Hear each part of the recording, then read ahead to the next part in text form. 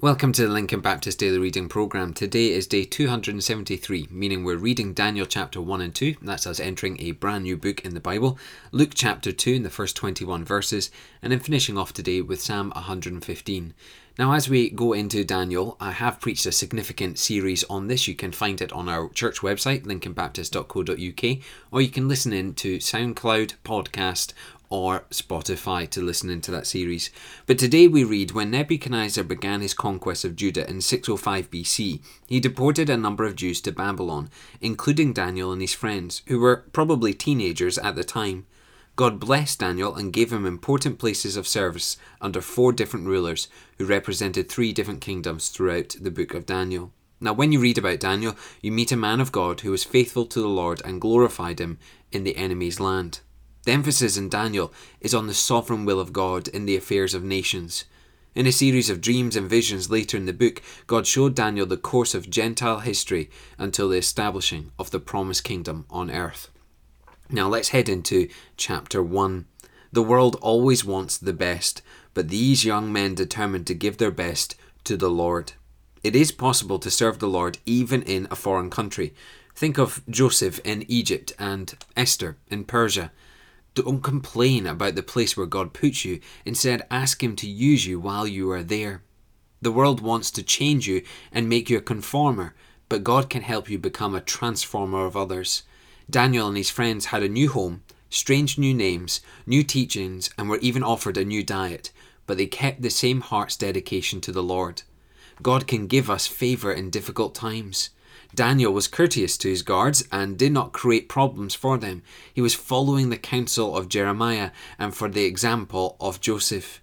When everything in our lives are upset and we find ourselves in new circumstances that we ultimately can't control, we're to look at what Daniel does here and follow the lead of Daniel. We're to lovingly be faithful to our Lord.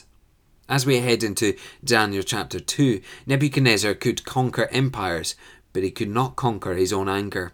He understood how to defeat the enemy, but he could not understand the message of God. Daniel had patience and self-control, and he could explain the mysteries of God to Nebuchadnezzar. A pure heart is better than a powerful throne. Daniel and his friends knew the God of heaven, who is merciful, who answers prayers, who reveals secrets, and who establishes rulers and will one day set up the eternal kingdom.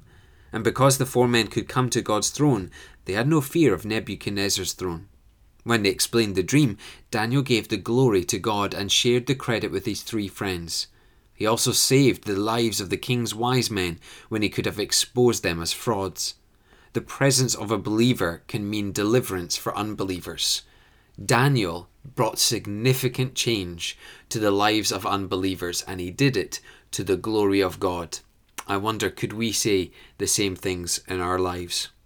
As we head into Luke chapter 2, I'm not going to touch on this too much, but the birth of Christ cannot be escaped. His birth affected Caesar's politics, the ministry of the angels, and even the activities of common men. Isn't that incredible that a single child could change the world from the instant he was born? And that is the wonder of Jesus Christ, that rulers, that common men, that the land itself all honour the birth of Jesus Christ. It's incredible, really. And as we build towards Christmas, I think it's less than 100 days now, we're going to be looking at that story more and more in the next few months. We want to wrap up today with Psalm 115, and I think this psalm raises 2 important questions. Where do we place our God? Where do we place the eternal God?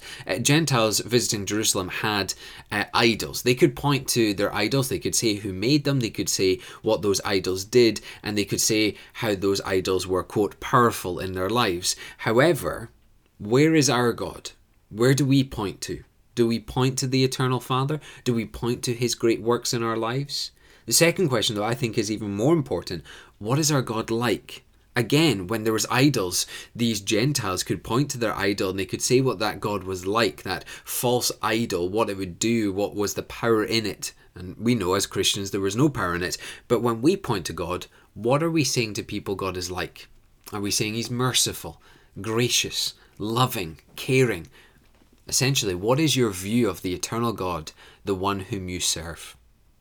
Let's pray together.